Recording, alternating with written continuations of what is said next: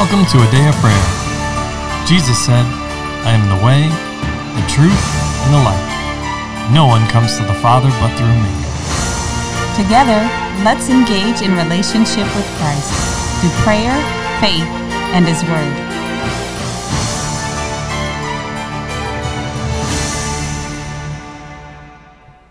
Good morning. I'm Promise, and you're listening to Day of Prayer's morning Bible study. We're glad you could join us, but before we get into the Word, let's open up in prayer. Lord, I just thank you for today. I just thank you for making us who you want us to be and not making us by the world's standard, but by your own standard. Lord, I also just thank you for giving us your Holy Spirit so we can do what you want us to do, Lord. In the name of Jesus, amen. In Jesus' name, amen. Amen. Good morning and welcome, everybody. Glad you're with us as we continue our discussion of the Word, and in particularly the Lord's house. And we are continuing discussing, teaching on the bronze altar of burnt offering. So before we get into the Word, though, I'd like to ask you, if you are blessed by this message, to like it, to subscribe to this channel on this platform, or any of the other platforms that you can find us and our episodes on, and to share them with others, so that way they too can be blessed, they can grow in the Lord, and have their needs ministered to. All right? So, let's get into the Word, shall we? Yes. Can I get a volunteer to read Exodus 27, or reread Exodus 27 and the first 8 verses, please? I will. All right, Layla. You shall make an altar of acacia wood, 5 cubits long and 5 cubits wide. The altar shall be square, and its height shall be 3 cubits. You shall make its horns on its 4 corners. Its horns shall be of one piece with it, and you shall overlay it with bronze. Also you shall make its pans to receive its ashes, and its shovels, and its basins, and its forks, and its firepans. You shall make all its utensils of bronze. You shall make a grate for it, a network of bronze. And on the network you shall make 4 bronze wings at its 4 corners. You shall put it under the rim of the altar beneath, that the network may be midway up the altar. And you shall make poles for the altar, poles of acacia wood, and overlay them with bronze. The poles shall be put in the rings, and the poles shall be on the 2 sides of the altar to bear it. You shall make it hollow with boards, as it was shown you on the mountain, so shall they make it. Amen. So, at this time, we're going to open the floor up for each of you to share what the Holy Spirit's speaking and ministering to you, and ask any questions that you have, right? We're all learning and growing together. So, who would like to begin? I will. All right, I promise. Okay, first I had a question. When it said with the acacia wood covered with bronze, I was wondering, does the bronze have to be melted first? Yes. Oh, okay. That's for even today, right? Something's gold plated, right? There's typically a melting that occurs so it can be put on top of it, right? Yes. Okay. It may not be liquefied, but at least making it easier to form it. Mm-hmm. There might be some warming to it or something of that nature. Yeah, and as we were talking about in the last one, just thinking about the heat and what had to take place so the wood did not get burnt up. It certainly had to have enough. I'm not an engineer, so I don't know how much it would have had to put on it. From a construction standpoint, I'm sure you could have liquefied it and poured it over the wood in such a manner that you could have captured it. I mean, they did some pretty amazing things casting in the desert using the sand to cast things. So I'm sure there was a way that it could have been done, and probably an art that's unknown to us. But it's more common, Promise, is would probably be the process that we call doing gold leaf. Have you ever heard that term before? Yes, but I don't know what it means. So gold leaf is they have pounded or either mechanically flattened gold to where it's thinner than the paper of your Bible. Your Bible's got some pretty thin paper on it. It's even thinner than that.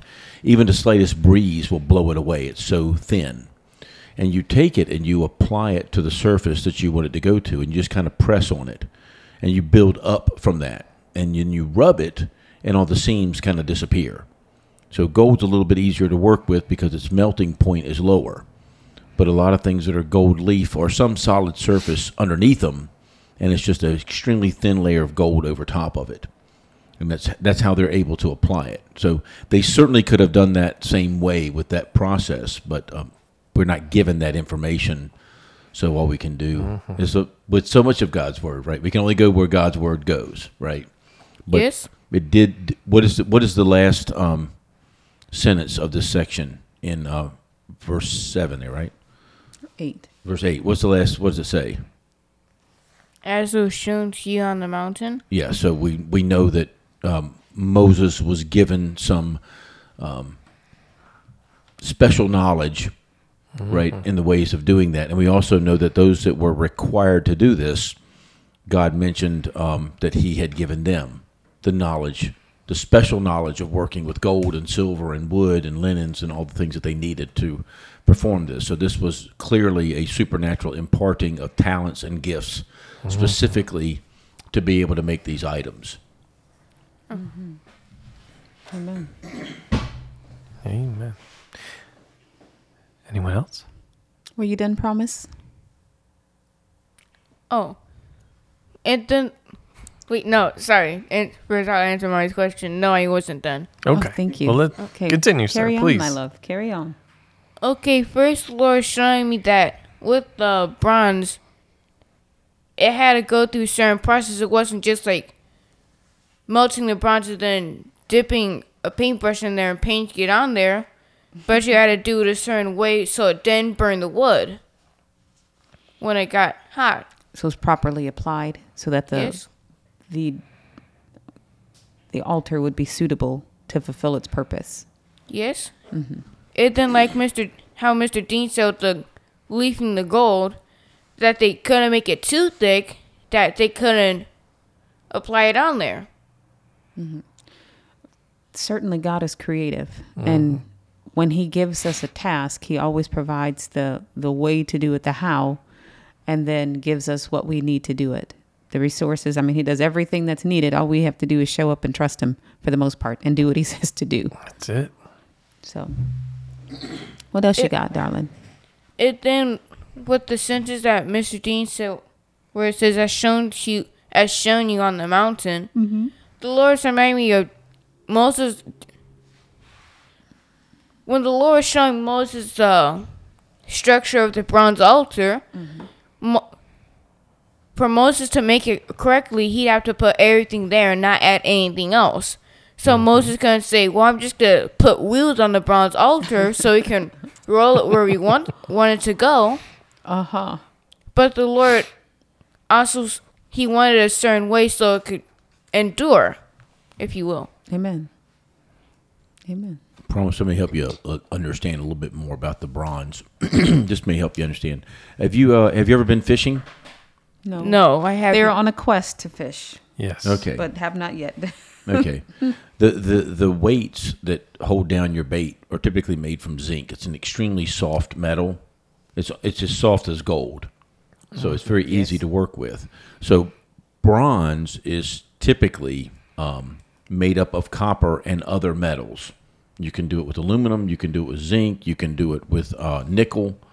And so we don't know what they had available to them, but zinc would have been a nice other metal to work with to make the bronze. So bronze is about 12 to 15% copper, and then other metals make it up. And so, coppers are relatively what we call malleable, meaning soft, able to mold and shape real easy. So it would have been easy to shape and mold it. So no understanding what bronze really is. It's not, bronze isn't a metal in itself. It's a composition of other metals put together and melted together. Oh, thank you, Mr. Dean. And as you pointed out, sir, or that's in verse 2, it's overlaid, right? The whole structure was overlaid with the bronze. And again, there were poles and rings. The poles went in the rings so it could be carried, because they didn't just remain in one place, right? Yes. They moved an awful lot during their 40 years in the wilderness. And this went everywhere with them. Perpetually before them, right? As a reminder of who the Lord is and how we are to be in relationship to him. Well, John, as you say that reminder of who the Lord is, from the last Previous couple podcasts. the last one, you made a comment, and I think it's important here because this is really, for me, this is really neat to contemplate. How was this made? I'd like to, part of me would like to, I'd like to make that just to, one, I like to see it, like a real, to touch it, to feel it, to, and, it just, I think it would be a fun project to make it, but I also think I probably, to me, it would also be kind of blasphemous to do it as well, too.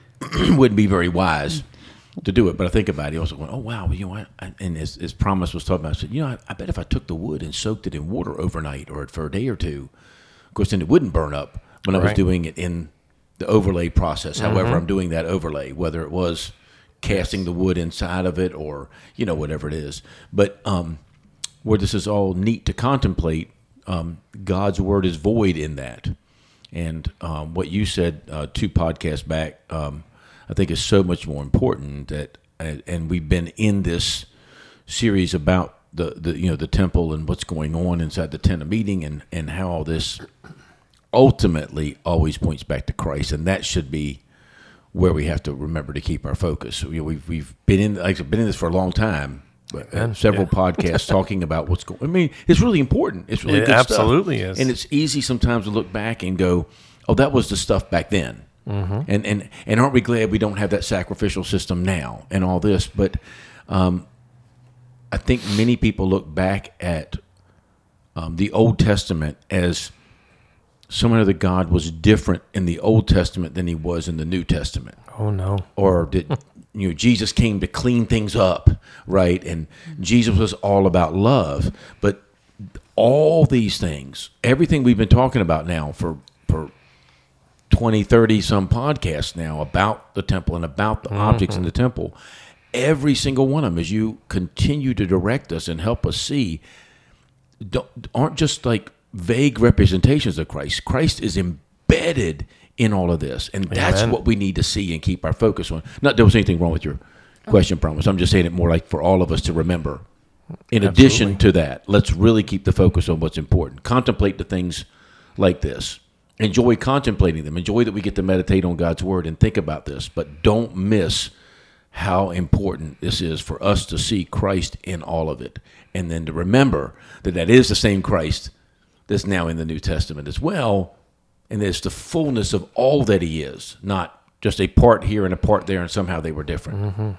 He and I'll say it in this way, he demonstrated who he was always and who he is and was during his time on earth, and is again, because he has re-entered the heavenly community, sits at the right hand of the Father, right? So is and was and is. He has received the glory, right, that he originally had before the foundation of the earth, right? I mean, Scripture tells us that. So he revealed who he is and was to all, even, I'll say, in the Old Testament. Our Scripture also tells us he's the same yesterday, today, and forever, right? There's no deviation or shadow of turning. Right? This is just who our God is. And what he's always desired, whether it was in the Old Testament or in the New. And you cannot get to the New without the Old. Right there, it's foundational. It's a double foundation, if you will.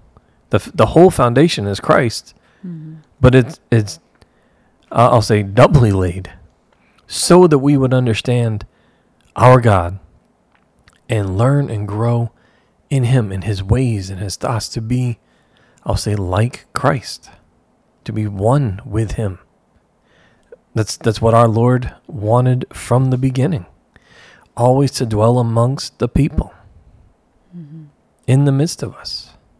He made a way, and he spoke and taught and has all these things, and Jesus talked about that during his ministry on earth, right?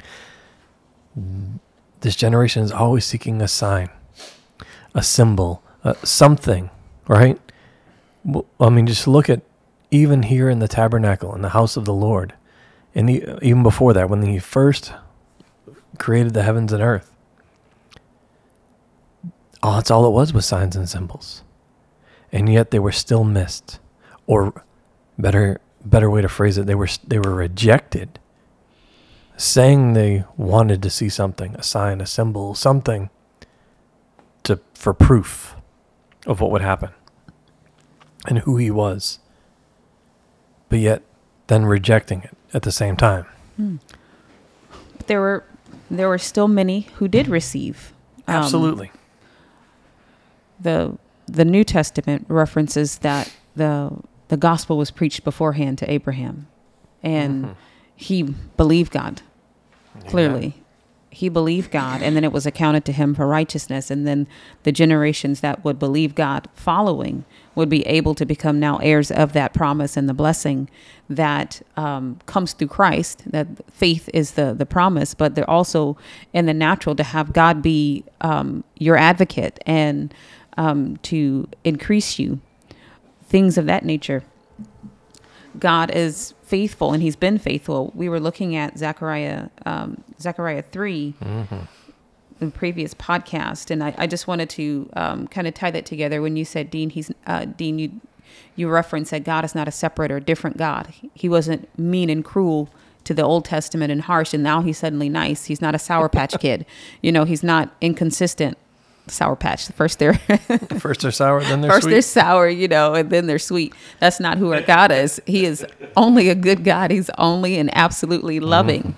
And Amen. Amen. And so when we're looking at Zechariah 3, the angel of the Lord here, that's Jesus before he was revealed by his name.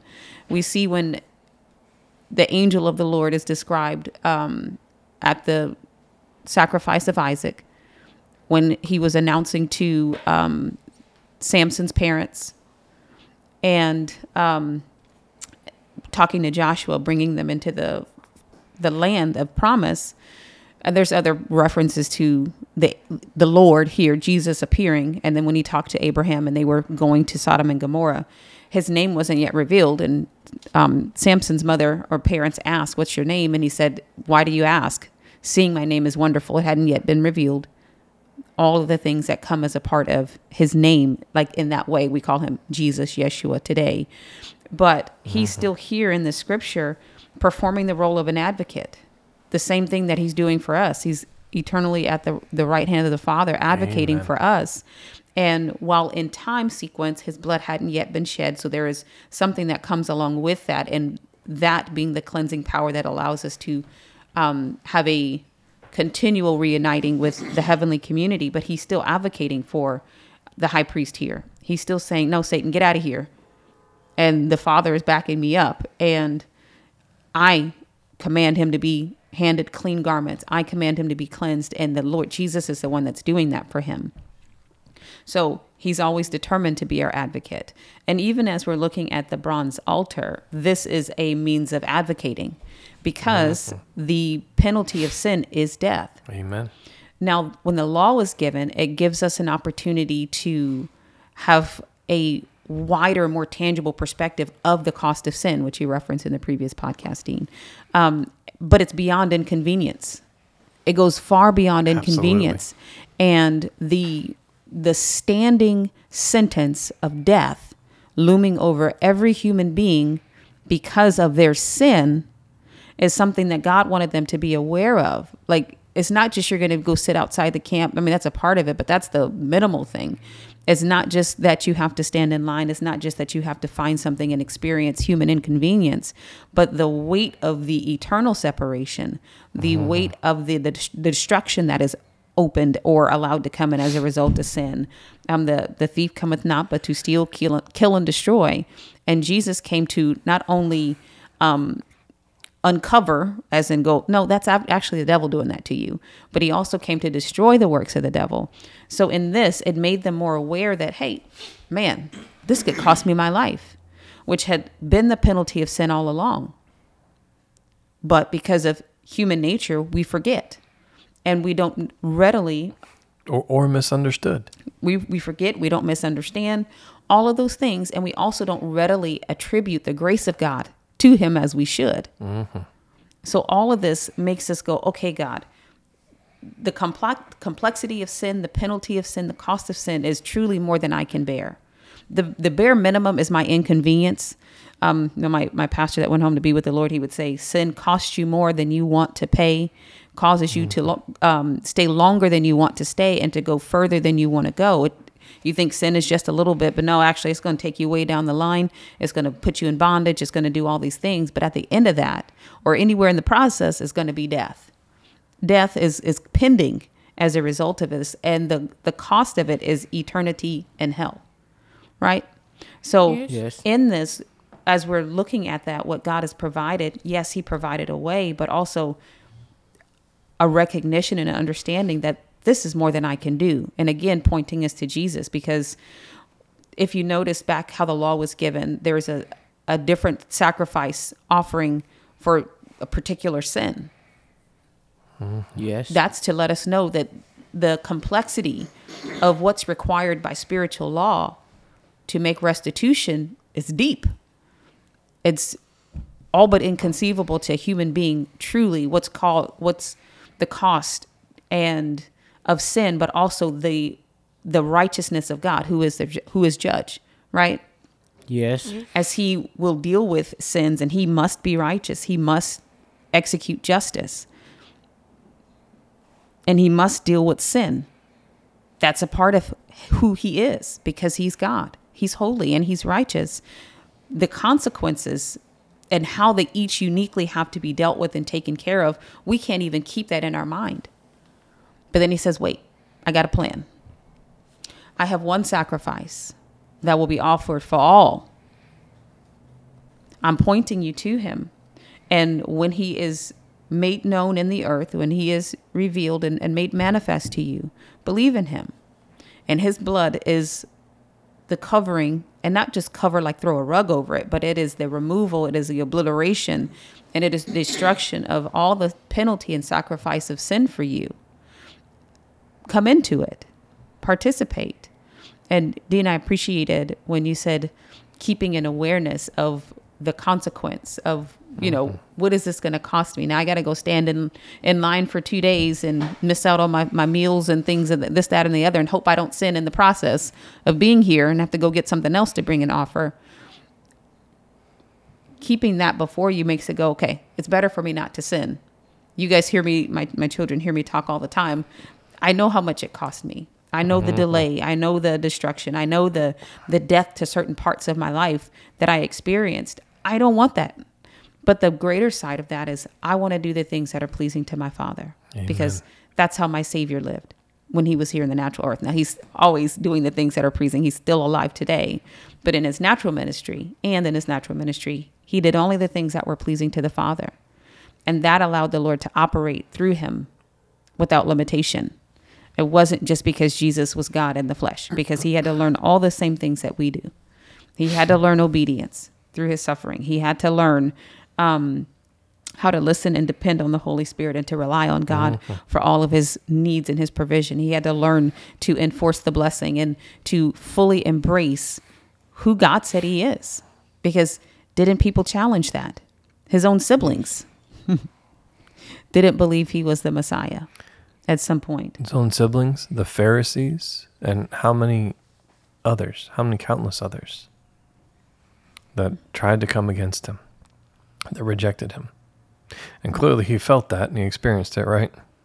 That's why he said a prophet's not without honor, right? Except in his own hometown and Even in his own home. Mm-hmm. Even in his own home. Like he just ran down the whole list. He couldn't even find, with the exception of his mother.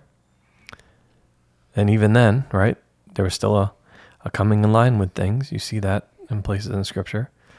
But there was rejection even in his own home. And it's waiting, all right? That's in our natural state. It's waiting. But he wasn't concerned about those things. He was just concerned, as you pointed out, honey, with being pleasing to his Father and submitting to his heavenly Father's will. And that's a pattern example for all of us. And We don't have to remain there just focused on the sin and focused on the cost of it. If we just focus on, and our desire, our choice, is to always be pleasing to our Heavenly Father, He will bring us through. He's the only one that can do it. You cannot accomplish these things in the flesh. You can only accomplish them through the Lord, the power and the leading of His Holy Spirit upon you. Him leading you and guiding you in all truth, wisdom, knowledge, understanding, everything else, and bring you through to the end. Amen. Dean, you referenced in the previous podcast about when you're on the altar and the Lord is working and He is delivering you, and then you get down and how the skin starts to come back. Well, what actually comes back with it is scar tissue, which is now it's more tough. Exactly. Now it's harder to get through. It's harder to penetrate. It's harder to make adjustments to it or corrections to it because now there's a scar in place. Think about all the boo-boos you guys have. It's also calloused as well, too. Exactly. Which is harder for us to release it now again. Absolutely. Because our hearts become hardened. Absolutely. And when we think about how do we go about this and begin to not washing in and out of the Lord, and Lord, I'm always repenting for the same sins over and over, and we're always dealing with the same things and never coming to a maturity or an arrival at a higher level of growth in Him and not struggling with the same sin. And I will give the same counsel and the same direction that our Lord and Savior had. He said, the two most important commandments are what? Love the Lord with all your heart, soul, mind, and strength. And the other is like it. Love your neighbor as yourself. He said, you shall love the Lord your God with all your heart, soul, mind, and strength. And you shall love your neighbor as yourself. When we look at that commandment and we skip forward in the New Testament, it tells us that love does not violate, right? It does no harm to a neighbor. Yes. So in that, and Jesus said it fulfills all the law and the prophets. It fulfills all this that we're talking about, this bronze altar, and it's the task that it was to provide of burning up the sin. But when you focus your heart and your mind to do the things that are pleasing to the Lord, which He said, if you love me, you'll keep my commandments. He just asked us to love Him. Put our focus on Him and set our desire to do what He asked us to do and to finish the race. 1 John describes it as this: you shall believe on the name of the Lord Jesus Christ and love the brethren as He gave you commandment. Don't treat someone the way that you don't want to be treated. Not that you've tolerated it and dealt. No. But in your heart, what you desire, walk in that. Don't treat other people the way you don't want to be treated. And don't treat God the way you don't want to be treated. When you speak to someone, especially your children, do you want them to obey you? Yes. Absolutely. Then when your Creator speaks to you, obey Him from a willing heart. Do you want your children to grumble and complain? No. Oh, you guys know better. You don't. And you are heart broken and offended when they do. Don't treat Him that way. And that it's really simple. That 1 Corinthians chapter 13, it is absolutely possible for us to love God in that way, to have that kind of love towards Him, and to love Him unconditionally, just like He loves us. So setting our focus on that and perfecting the love of God walk, not the human love walk, because it has limitations, but the love of God is unconditional and it's enduring. And then move forward in that, and you'll see that you have less need to be burned up on the altar, because you'll start correcting those things. And out of a willing heart, the Lord will cultivate that in you, the desire to do His will. And I love how you brought that up, honey. And with what you brought up, you mentioned the going in and coming out. If you notice in Scripture, there are certain people, Joshua being one of them, right, that never left the tent of meeting. They remained in the presence of the Lord. It's really difficult to sin against the Lord when you're just in His presence always, when He is eternally before you, or you have no desire because your focus is always on Him, right? So it's twofold. Yes, I'm sure Joshua actually never left the physical tent of meeting, but it also speaks to something deeper, right? And Joshua was also learning about the Lord, his thoughts, his ways, or his ways and his thoughts, not just the actions, but the deeper things, the Lord's nature, his character, his attributes, so he could apply them in his life. And he also demonstrated his faithfulness. All right? Yes. We don't have to come in and out of the presence of the Lord all the time. We should just remain eternally before him, where he's our focus. Yes, there are things to do, but we're doing them for what? For ourselves or for the kingdom? Jesus did what he did for himself or for the kingdom? For the kingdom. Okay, the kingdom of heaven. Yes. Shouldn't we be operating in the same way because he is our pattern example? Yes. Only want to do what was pleasing to the Father. And the Father, and ensuring that the Father was pleased with him, was always at the forefront of his mind. This is why he was always in alignment. We too can operate in that way if we choose to. Mm-hmm. And if we choose to live like Christ did.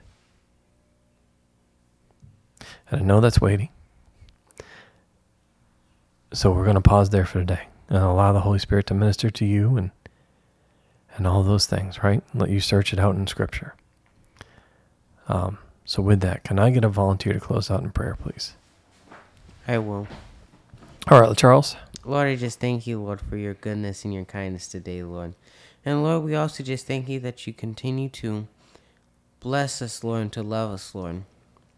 And Lord, we also just thank you for the blessings that we don't always appreciate, Lord, that we think are necessities and we just take for granted, Lord. We just thank you for each and every one of those things, Lord.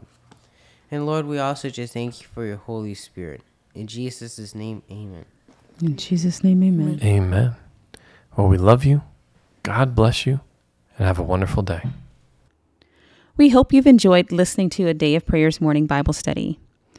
This year, Pastor John and I are believing for 1,000 new partners to believe God with us and join in the work of the ministry. God is doing great things through a day of prayer, and we want you to be a part. If the Lord has placed on your heart to partner with us, please contact us online at adayofprayer.org. Click on the menu and select partner. Complete the form, and we'd love to hear from you. Thank you again. God bless you. Have a wonderful day.